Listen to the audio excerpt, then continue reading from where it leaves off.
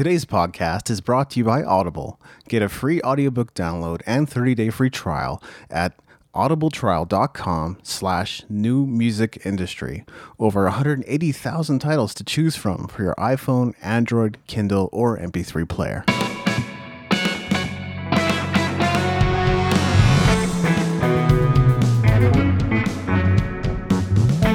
You're listening to the New Music Industry with David Andrew Weeb. Today I'm chatting with drummer, singer, producer, career coach, and public speaker, Matt Starr. How are you today, Matt? I'm doing great. How are you? I'm fine. Thank you for asking, and thank you for joining me today. You know, there's so much we can talk about, but I think one of the first things we should get into is your story. I'm sure you've talked about this lots, so not to belabor the point, but I would love for you to talk about the struggle of becoming a professional musician.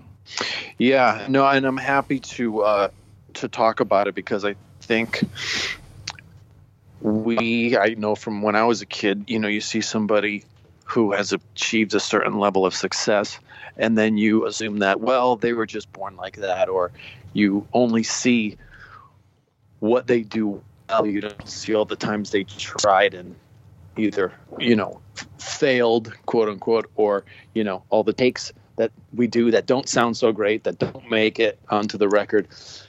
And you just assume that, oh, well, you know, some people are just born to do this and maybe I'm not. And so I saw my first Kiss album at age 7. Scott Gabala lived up the street from me. He was a few years older, and he had some records, and Cheap Trick Live at Budokan was one of my favorite records to this day. Sean Cassidy, the Do Run Run, which was, you know, I like that record too, I have to admit. It's rock and roll. It's not quite, you know, as edgy as I like, but, you know, just some cool stuff. But when I saw Kiss Alive too, picture of Gene Simmons with blood, and you open up the inside and there's flames and sparks. It just blew my mind. And, you know, I wasn't thinking about career or even about being a musician. I just was mesmerized by that world that they had created, and I knew that world, whatever that is, whatever these guys are doing, I just want to be in there. And that feeling never went away. So looking back, as I've gotten older, I realized that was a really a divine moment, and you know, such a blessing, because I you know, knew tons of people in high school. I said, what are you going to do, you know, when you get out of high school? Like, oh, I don't know, I'm going to go to college. I'm like, oh, what? I don't know. I got to figure it out. And I'm thinking, well, you're going to spend all your parents' money. You're going to go away for 4 years and invest into something that you don't even know what you're passionate about. And so that was a gift that I knew that at age 7, even if I didn't know exactly what it was, but I knew like the feeling that I got, and nothing else ever gave me that same feeling. And so, you know, started playing in 6th grade, had a band in junior high. We played the local talent shows. We actually won a church battle of the bands by playing a Judas Priest cover, so go figure.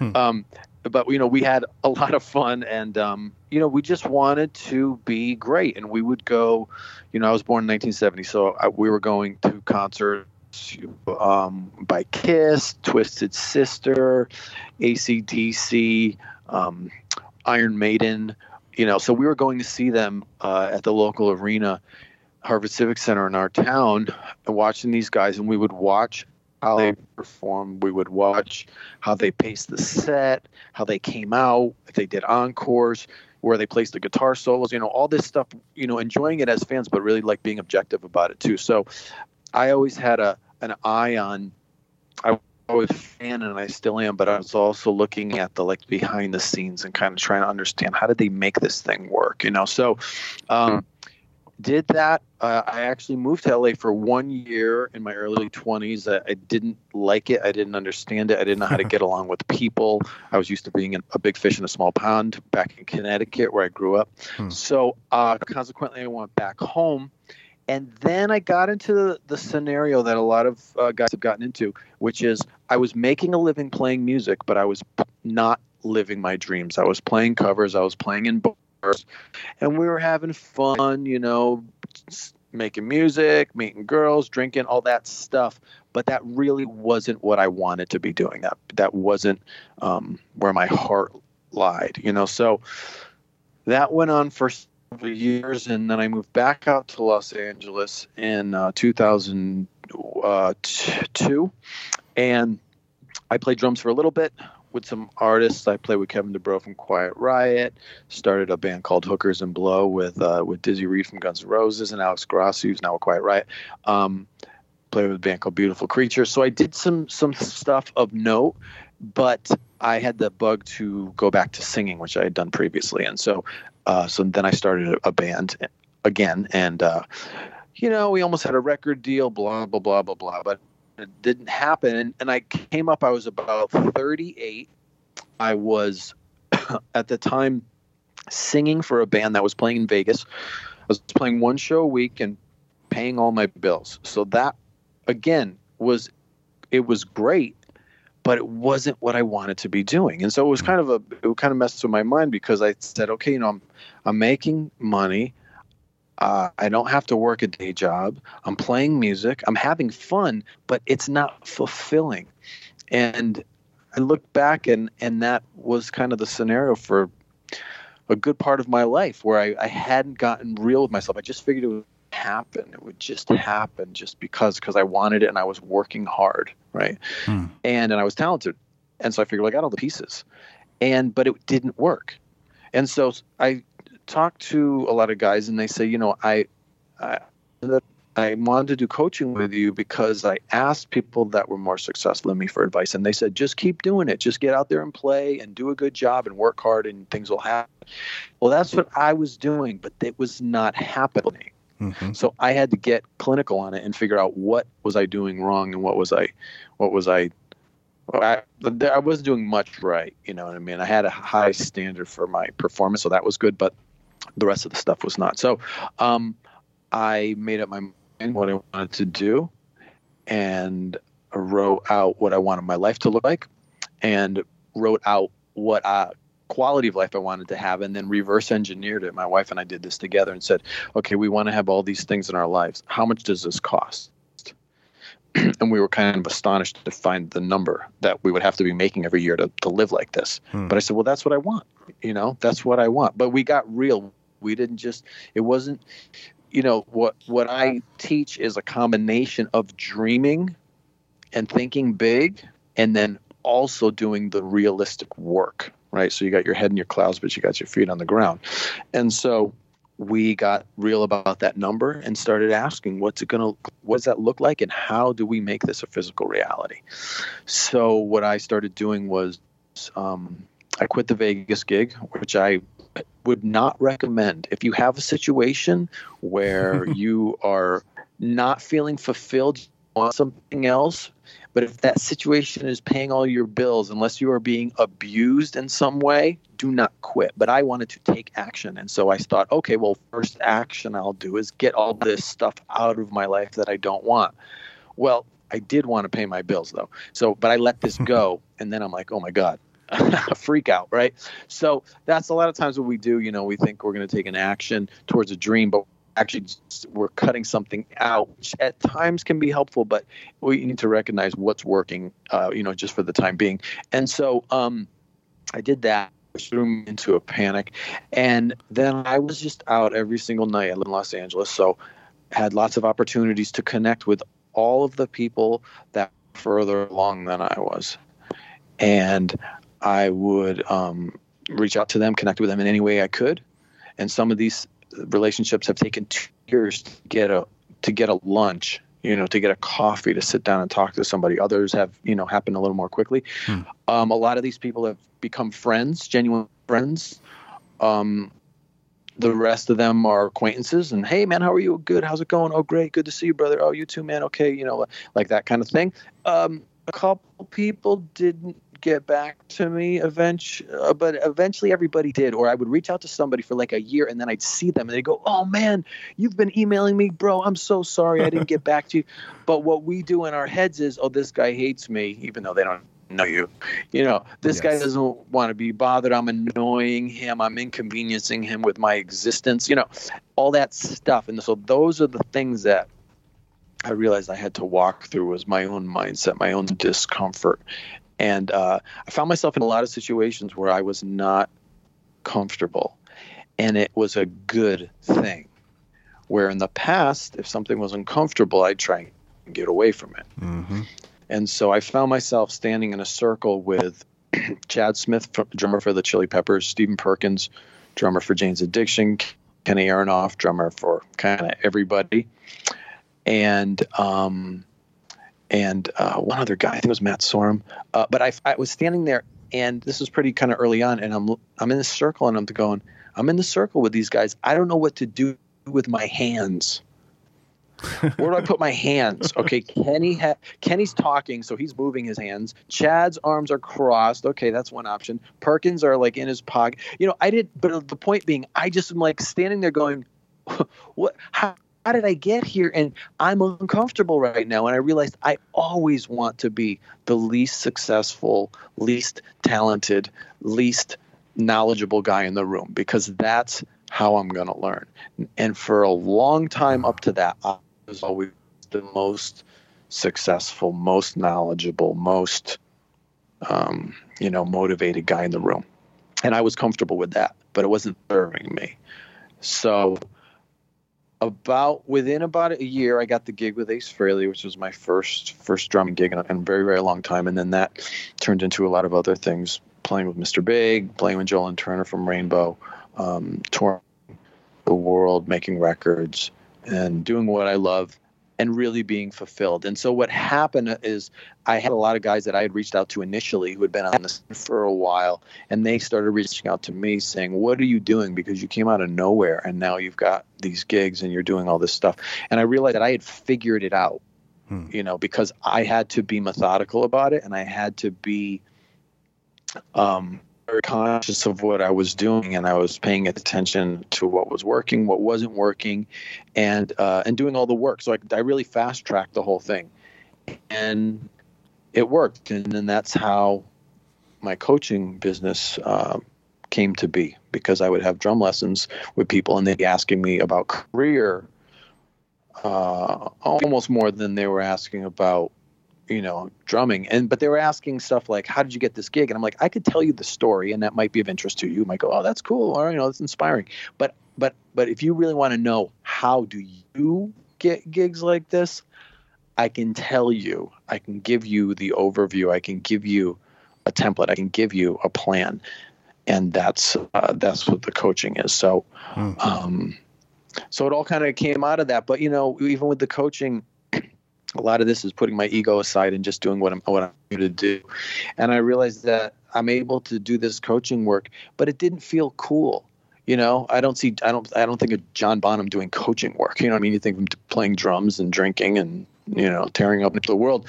So for me, I had to recognize, look, I have a gift, I have an ability, I have some insight, and I need to be able to share this with people. I can't be doing what I think is cool or how I want things to look from the outside. I have to do the work that I'm able to do.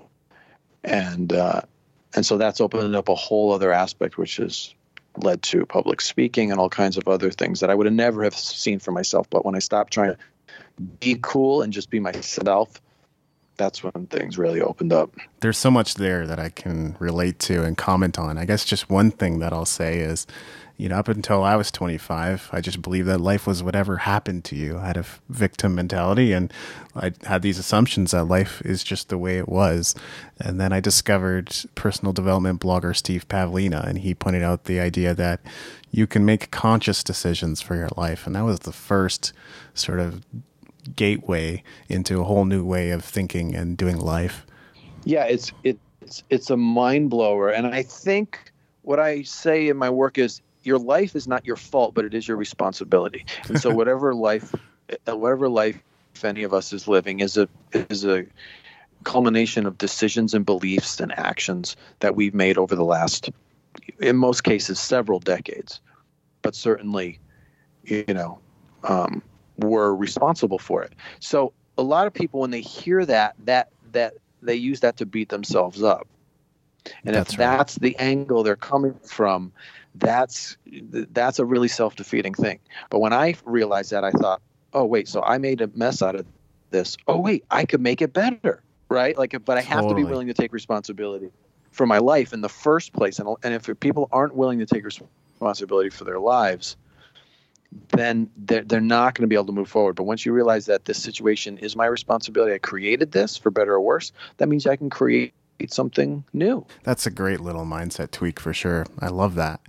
And you already mentioned some of these, but you've played with the likes now with Ace Frehley, Mr. Big, Dee Snider, Whitesnake, Bon Jovi, and many others. And we're talking about some of my heroes here. So how did you get to that point, and what is it like hobnobbing with so many rock stars?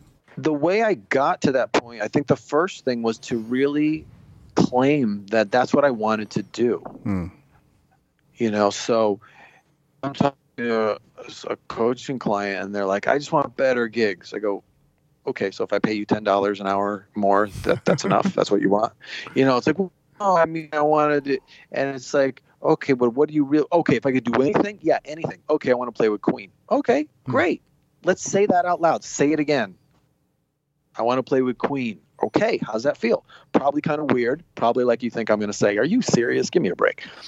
I'm like, I don't know if you're going to play with Queen, but I know that until you acknowledge the truth that's in your heart, nothing is going to come to fruition. So the first thing was just really getting clear on what I wanted to do and what things mattered to me. You know what I mean? What aspects of it mattered to me, and getting around these guys that were far more successful than me, and noticing how they conducted themselves, how they talked about business, how they thought about business, how they dressed, how they acted when they played. How did they play? How did they approach? I'd see them at concerts where they had a rehearsal, and I'd see them at open jams where they didn't have a rehearsal. And how did they do that? How do they make it happen? And everybody does things a little bit differently, but what's this consistent thing is the quality and the end result, right? So some guys have a struggled, frustrated process, and I go, okay, I don't want that, but look at the end result. I do want the end result. So is there anything I can take from this person? And then other guys have a joyful, oh man, I'm grateful for every single note I get to play. It's like, okay, I like that approach more, but there's something that I can learn from everybody. And so just going through the steps that I go through every day and that I talk about my coaching work, that's how I make that transformation. But it starts with my mind. And usually musicians that they need to get better. And what my goal is in 2019 is to close the gap between their abilities and their success, because we all have few guys. Every once in a while you see somebody go, man, that guy's got some great gigs, and he's not that great. Like he's right where he needs to be. You know what I mean? For the most part, there's so many players out there that are really good, but yet the level of success that they have is far below their abilities. But they think they need to get better. And what I'm saying, you need to get better. You probably need to play less is probably, and stop trying to impress people and just listen to the music and just play for the song to get specific. But this goes for any line of work, and getting along with people is the number one skill that's needed in this business in general, in life, in any career, because it is about the relationships and how people feel when they're around you. Again, assuming you can deliver, but the majority of people that I talk to are capable of delivering the goods. So then why aren't you getting the opportunities to do that? It makes so much sense, and I've been on some Twitter chats and some other things like that, and people call me out and go, you're talking so much about networking. I don't like networking. I'm not going to do that. I feel shy. I feel intimidated. I feel awkward. So, but I agree with you. And maybe networking is the wrong way of framing it. Maybe just saying like making friends or finding people with common interests or getting in touch with the right people that can help you in your career, But what would you say to somebody that has that kind of mental block around it? I would say tough shit. I would just get over it. Yeah. Bluntly, get over it. But I will, follow that up with this. It felt really weird to me to go out for the purpose of connecting with other people in order that I can get a better job. That felt weird. That felt creepy, felt insincere, felt like I'm a door-to-door salesman. So yeah, if you want to call it making friends, yeah, call it that. All I would say is, so, this fictitious person that you're talking about, it's like, oh, okay, so you are not comfortable with, okay, so keep doing what you're doing. Yeah. The discomfort is the precipice of greatness, right? So the change, the other side of that thing that you're scared to walk through, whatever it is, whether it's going up to somebody cold and just going, hey, how you doing, man? I'm Matt. It's nice to meet you. I saw you play earlier. You sounded great. Are you playing with anybody? What's going on? Are you live around here? What do you do? Strike up a conversation. Or maybe it's saying, well, when someone says, I want to hire you to record drums on a song, how much do you charge? Rather than saying, well, I don't know, what do you want to pay me? I say, I make this much. I quote a rate. And then I don't say anything else after that. I don't say, well, you get this much. But, if you can't do that, let me know. And I mean, I'm totally willing to work with you. It's like, no. This is what I get. Now you can talk, right? So it's whatever is that thing that I'm afraid to do. So if I had a to-do list and there's a thing at the top that's just like, oh, that's the last thing I want to do, that's the first thing I do. Now, for some people, because as long as your list doesn't say, number 1, cut off your arm with a rusty saw. You know what I mean? It's like, as long as your list is, you know what I mean? Make this call to this guy who said to call him back. He said, I'm busy now. Call me in 2 weeks. And it's like, you put it in your calendar and it's like, bing, 2 weeks. Call this dude. He said to call you. Call him. So what's helpful for me in those areas too is to make to-do lists. So I get in phases where I'm relaxed, usually at the end of my day, and I'll get a bunch of just intuition as far as like, do this tomorrow, do this, call this person, reach out to this person, set this up, look into this, and I'll make the list. Then the next day I get up, I do my thing, I get my coffee, I sit down and I look at the list, thing number 1, call this guy. Okay, call him.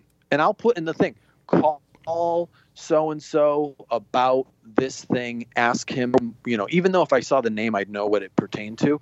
I just write it out exactly what I need to do so I can just read it and go, okay, I'm going to do that. Call Brian at School of Rock in Calgary, confirm February 25 for workshop. Okay, now all I need to do is put Brian, School of Rock. I know what that is, but I write it all out. Brian, it's Matt. How's it going? Cool. Just calling to confirm. Okay, we're good. Okay, great. Thanks. Click. Next thing, do that. But whatever the most, kind of frightening thing is, I start with that because then it's all cake from there, Yeah. But it's really about walking through the discomfort. Learn to recognize the discomfort as something good. And I'll just give you a brief story. I told you one of my first records was Cheap Trick live at Budokan. I just knew I had to play Budokan. That's one of the places I always wanted to play. So the first Mr. Big tour, I got all the dates. I'm looking through the dates. I'm like, oh, this place, that place. Oh, Japan, cool. Yeah, Tokyo, this, there. Okay, awesome. I go, wait, Tokyo. Let me go back. Tokyo. We're at Budokan. Whoa, I'm going to play Budokan. Awesome. So the night of the show, they tell me during the day, oh, by the way, we're shooting a DVD, so there's going to be like 20 cameras on stage. I'm like, okay, great. So I'm laying in bed, gorgeous hotel room in Tokyo, looking out my window on the harbor, thinking, wow, this is a really good day, but I can't sleep. And I'm trying to make myself sleep, and I got to get sleep. Man, what if I wake up tomorrow and I get enough sleep and my brain's not going to be functioning? I said, dude, this is normal. You're going to play Budokan. You're going to realize a lifelong dream that you've had for like 40 years. It's okay.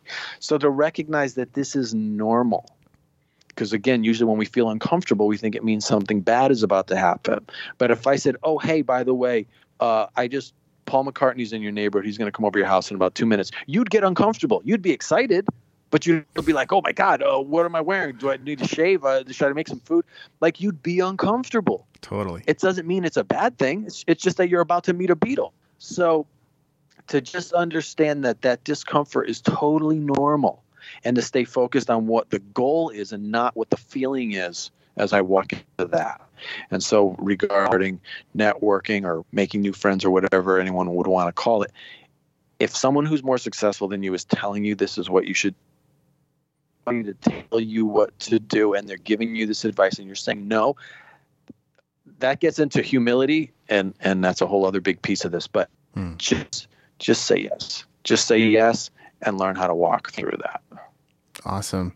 You know, one of the big things I realized about discomfort in 2018 is that oftentimes we have our actions wrapped up in how we feel about it. But I realized that an action is an action regardless of the intent. I can pick up a cup and set it down with no emotion. I can pick it up and set it down with anger. I can pick it up and set it down kind of sheepishly or carefully. And in the end, the action makes no difference. I still picked up the cup and set it back down. And so we actually get lost in our head when it comes to taking those types of actions, thinking that everything we've built up in our head is real and true when it's not. It's like completely imagined. And the only thing that lives out here in the real world is you taking the action. Yeah, exactly. And, you know, I tell people, look, we're making all this stuff. So let's just make up some good stuff. That's right. You know what I mean? Like, these guys don't want to hear from me. They're going to hate me. They're going to fire me. They're never going to let me in, blah, blah, blah, blah. All right, let's make up some good stuff. They're going to love me. And it's not an arrogant thing. It's recognizing I have something to give. And so how can I get an opportunity to be put into situations where they really need me, right? So I have a certain skill set, and there's a band right now that I would love to play with who's saying, man, we got these dates coming up and our guy can't do it. And they're not excited about that. They're like, no one wants to audition. No one wants to. I wish we knew a guy who was, you know, had this kind of feel and a certain look. And if he sang, that would be great. And, you know, a guy who's in the Zeppelin. And man, I wish we knew a guy. That's me. They're describing me. So, and there's a gig that for everybody. And so it's a matter of the universe connecting us with that opportunity.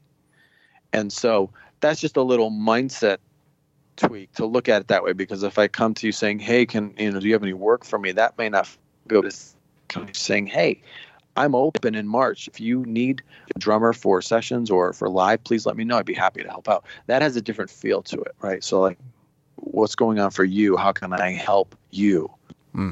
Love that. That's great. And I think another common objection, you know, when musicians hear the words music and business in the same sentence, many turn and start running the other way. But I think both you and I agree that you're probably not going to reach your full potential as a musician if you don't understand the business side. So talk about the importance of business as it applies to being a musician.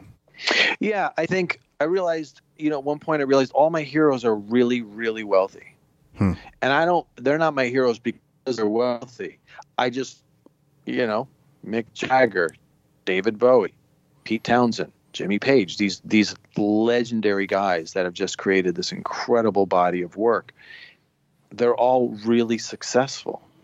And I think there was a time when I looked at guys like Brian Jones or Johnny Thunders or Sid Vicious and thought, oh, those are the real rock and rollers. No, those are the dead ones. You know, those are the guys that couldn't hang, you know. Brian Jones, like one of the coolest cats ever, but he couldn't keep up. You know, he couldn't keep up. And so I say, you know, be careful who you pick for your heroes, because I was always liking the guy who should have made it, the band that could have been, you know, the Modern Lovers or, the New York Dolls or all these, you know, the MC5 even, who get more notoriety. But I was a champion of all these bands that should have been bigger. Well, the ones that are big are pretty good too, though. You know, like the Stones are pretty great. Beatles are pretty awesome. Zeppelin, Queen, you know, they're all pretty good. So it's really about who am I drawn to and why, you know, and what does that say about me? And not to get like too analytical about it, but my heroes did change. And it is the music business. So, you know, I remember Joe Perry saying, he goes, if I just wanted to be a musician, I'd be playing at some coffee house in Cambridge, which is in Massachusetts outside of Boston. And it's like, exactly. Yeah, this is a music business. And if you don't care about the business side of things, that's okay. Then just play music, but don't expect to have a career, because a career implies that you're working. So even, you know, a hippie idealist like the Grateful Dead or Neil Young, I mean, these guys they don't play for free. You know, they get paid. And I think the other part of it is that, like, if you're getting paid, or if you're talking about money, or if you're even thinking about money, then you're not really in it for the music. And all that actually means is you're not getting paid and you're broke. That's what that means. So that, integrity and money are linked. And if you're into money, then you're not into music. And it's like, that's just, I don't know. I think the people that propagate that are the ones that do not want to pay you for your music. That's right. Yeah. That would be in their interest to promote that. It's so true. And there is a thing. I mean, look, when a band is starting out and they're hungry, there's an energy and there's a truth in that. And then, the trick is, like, how do you become a millionaire and still music that's has that edge? I mean, it's not always easy to do. Some bands, after they make it, they don't know what to do, because they've made it. So when you look at a band like U2, I think U2 is kind of the most, like, current example, but U2 or the Stones, or these bands that are had a run. I mean, because the Stones, like 63 or whatever it was, to 86, 87, where they were like putting out some relevant music. That's a hell of a run, and not letting the lifestyle and the money get in the way. There's also been plenty of artists who, their how they grew up was downplayed. So there's plenty of rich kids that grew up to rock stars, but we don't hear about that in their bio, because it makes them seem, non-legit. We like our rock stars to have, ripped jeans and, be drinking Pabst Blue Ribbon or whatever. So, it's just, it's a bit of a fantasy thing, but ultimately, if you want to have a career doing this, you have to get comfortable with the money side, and the really what it's about is self-worth. That if you're asking me to devote my time to something, what is my time worth? What is my talent worth? Mm-hmm. And what is the value that I place on it? And that's a much deeper question, That's perfect. I think you described it very well. Like, I used to have a lot of mindset blocks around money, and even this past year, like, there was a few situations where I knew I had to say no, and it was very tough saying no. I think I've come to the point now where I'm a little more ready to just kind of turn down those things that I know aren't going to serve me, especially in situations where they're not going to honor me, and therefore, if they help me, I can help them. But if they're not going to help me, then how am I supposed to help them? I have bills to pay like anybody else, so that's just not going to happen. There was one, I think, music competition that the people wanted me to judge, and I thought, well, that's something I might be interested in doing, but does it pay? And they said no. So I said, no, I'm not doing that. Yeah. And I think as you get further down the road, I mean, for me in the beginning, I really, because I could so easily work for free or get taken into it, it's really important to really be mindful of stuff. But then whether or not you're getting paid. And then as it go down the line, I might look at a situation and go, well, does this have a value or something in it for me that is a value, but maybe not monetarily. Right. You might go and play an all-star jam where everybody's playing for free, but you're gonna meet some new people. You connect with some new people. And a great aid in this was having kids, because you want me to come out and do your event or hang out at your thing. Okay, I can give my 5-year-old son and my 3-year-old daughter a bath and put them to bed and read them a book, or I can come hang out with you. So what are we doing with you? Oh, it's like this and that. Yeah, nah. I know that the universe wants me to be here. You know what I mean? And so that would help, because if it was just me and my time, then I might end up, saying yes to things that maybe weren't in my best interest. So having kids was definitely a helpful thing in that area, because it brought clarity to a lot of different things. And I had a conversation with somebody early on where they called me and they wanted to have me play for something, and they were really complimentary and everything, but then they said, we don't have any money. I said, okay, well, they wanted to say, let's get together and jam. And I don't know what that means. So I said, well, look, if you want to do a rehearsal or something for something, I can do that. But, this is my register. And they said, well, don't you ever just play for fun? And it kind of threw me for a second, because I was like, huh. And then I realized, yeah, I do play for fun. Like when I'm playing Shock Me with Ace Frehley and there's smoke billowing out of his Les Paul, that's fun. That's a lot of fun, and I'm getting paid. That person was asking me if I play for fun. They're asking me if I play for free, but they kind of put fun instead of the word free. And the reality is, when I work, I've been blessed to have gigs with people who I love playing with. So yeah, it is a lot of fun. But that guy was asking me do I play for fun. He was asking me, do I play for free? He just kind of got the words mixed up. So that did throw me for a second. I'm like, geez, am I just in this for the money? Has it come to that? And it's like, no, dude, you're singing Love Gun and Ace Frehley's playing guitar in front of, a few thousand people. That's pretty fun. It's cool. It's cool. So, but again, people will try and, take advantage or,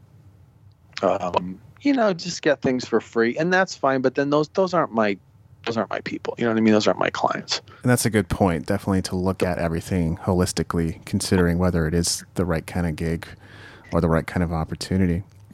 Something I would love for you to talk about is the importance of coaching. Should people have a coach in their lives? What benefit does a coach offer? Well, I think if you are getting the results you want, then you're probably doing okay.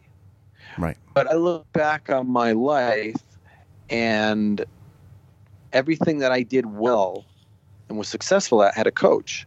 So starting with learning how to tie my shoes, right? I don't know how to tie my shoes. My mom knows how to tie her shoes. My dad, they're experts. They've been tying their shoes for decades, right? They're at the top of their game in shoe tying. So they showed me. They coached me. Oh, no, do this, and then you make the knot, and then you hold your finger here, and you make the loop. And they walked me through it. And they walked me through it until I got it on my own. And they, okay, cool. They up and running. Good job, right? But what if I had just, how long would I have waited to not tie my shoes? I'm walking around my town and age 14, and my shoes are untied. Everyone else has tied shoes, right? So like that, or learning how to drive a car, or learning how to brush my teeth. All of those things, you don't just do it. You have somebody show you, and you have somebody show you who's good at it, and then you learn, and then you're able to do it yourself. So certain things come naturally to people, and other things don't. And so I think if something comes naturally to you, but if it doesn't, be comfortable acknowledging that as well. And there's nothing wrong with getting help. I mean, we have, coaches for working out, coaches for nutrition. You have a doctor who's your overall health coach. You have all these different areas of our lives where we have coaches. But again, I think with musicians and business, it just can feel uncomfortable. And it's like, you know what, man? Just think about what you want, and are you achieving what you want? And if you're not, how can you get there? What's the quickest route to getting there? Coaching is not for people who need it. It's for people who want it. That's awesome. And I've talked to guys, and I'm talking to them, and they're asking me questions, and I'm like, they're asking questions, but they're not asking the right questions.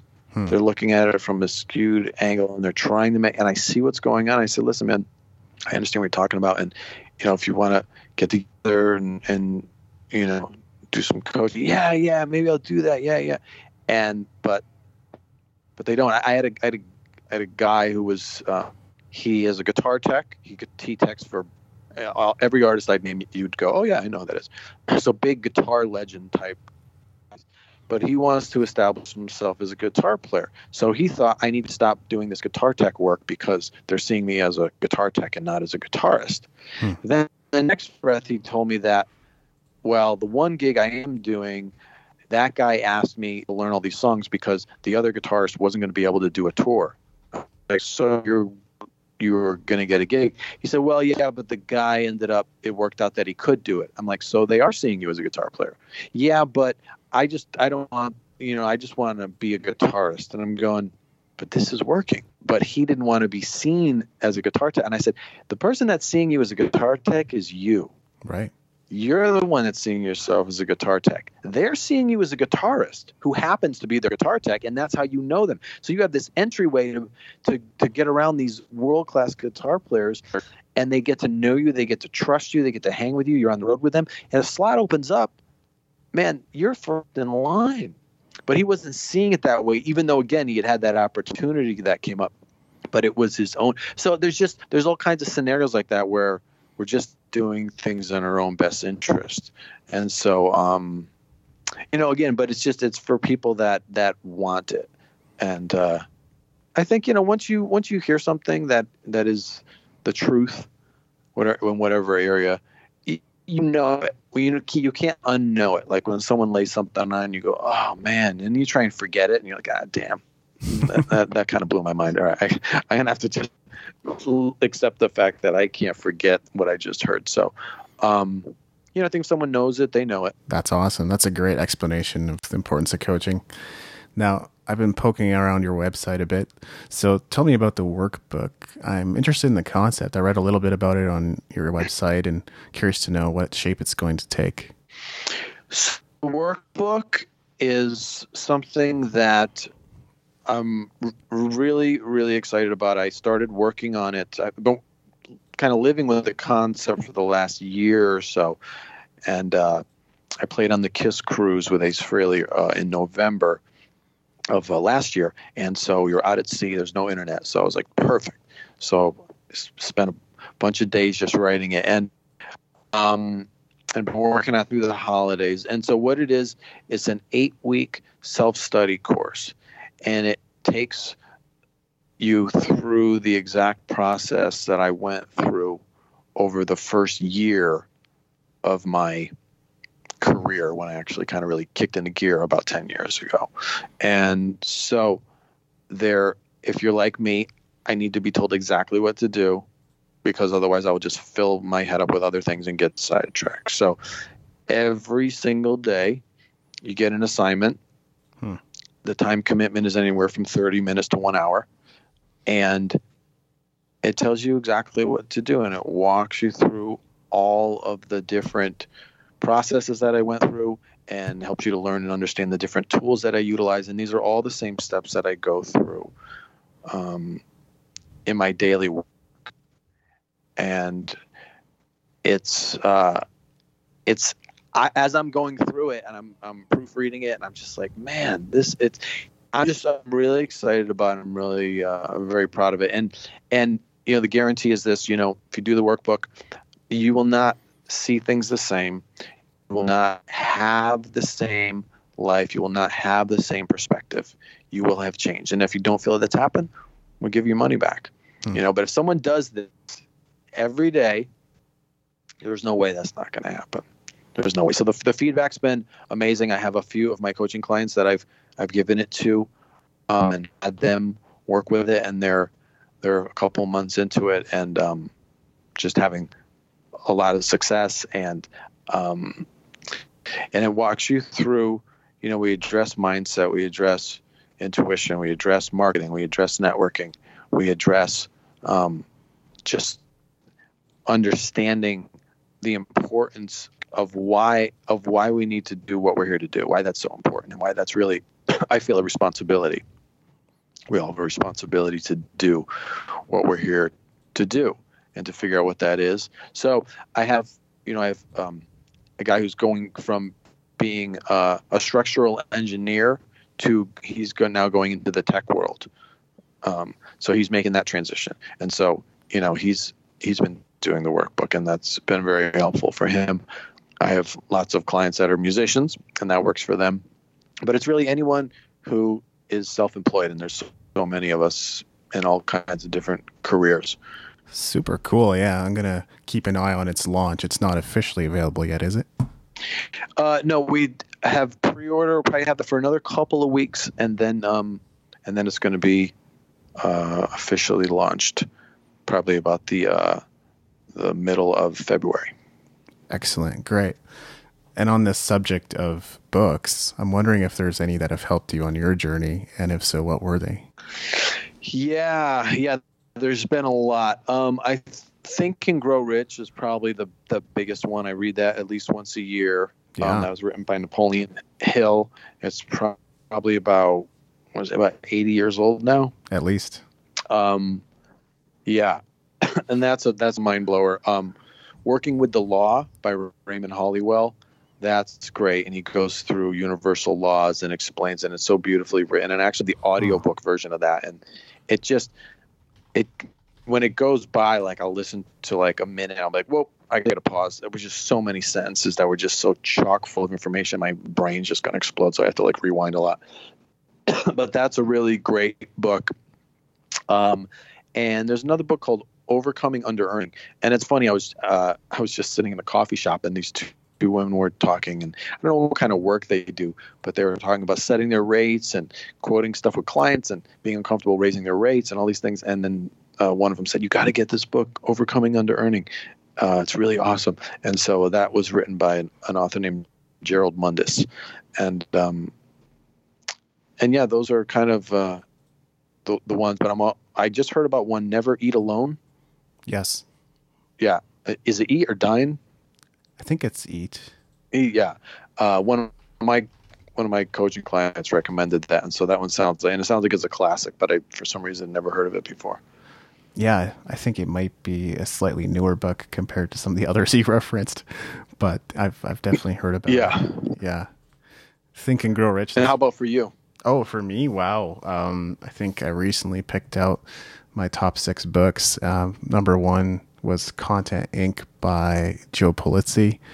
The one that one's important to me because I'm building an online business, and he describes in great detail how to go about that process of what type of content to create to attract your audience and how that can ultimately translate into a profitable action. Another one is Double Double by Cameron Herold. Even just his like little thoughts in the back that he's talking about, little reflections he's had that he's jotted down or journaled about. That one is totally worth the money, even just for those little insights at the back.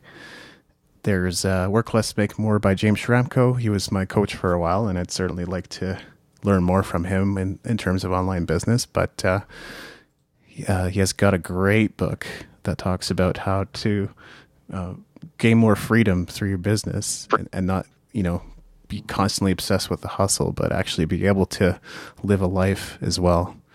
And then 4-Hour Workweek, everybody knows that one. Right. Very inspiring.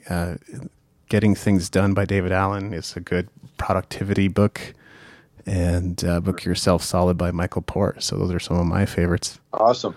You're doing more reading than I am, which is excellent. I'm doing a ton of reading, yeah. It's inspiring. Do you have kids or no? I do not.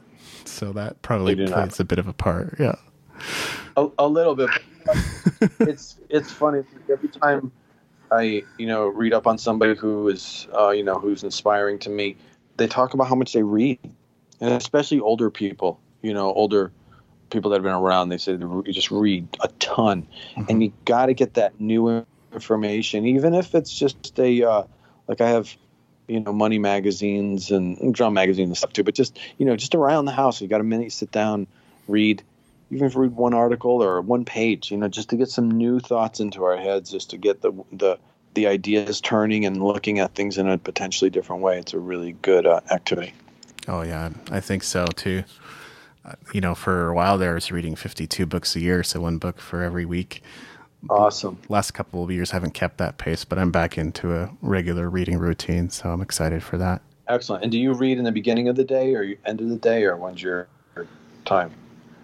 Yeah, beginning and end are generally good times. Sometimes in between, because I'm self-employed and I might have a moment where I can just go and read instead of maybe staring at my computer for another hour. Nice. Well, I'm sure we could talk for hours, but I want to thank you for your time and your generosity. And is there anything else I should have asked? I think we pretty much covered it all. I mean, like you said, these topics are so fascinating and inspiring to me. It's great to, have my career be surrounded by something or immersed in something that I'm so passionate about, and help so many people. It's really such a cool thing. Playing music is such an inspiring thing for so many people, and then to do the coaching work, that just is really directly impacting people's lives. So it's always fun to talk about it. But yeah, no, I think that's kind of the gist of everything. And if anyone wants to get in touch with me,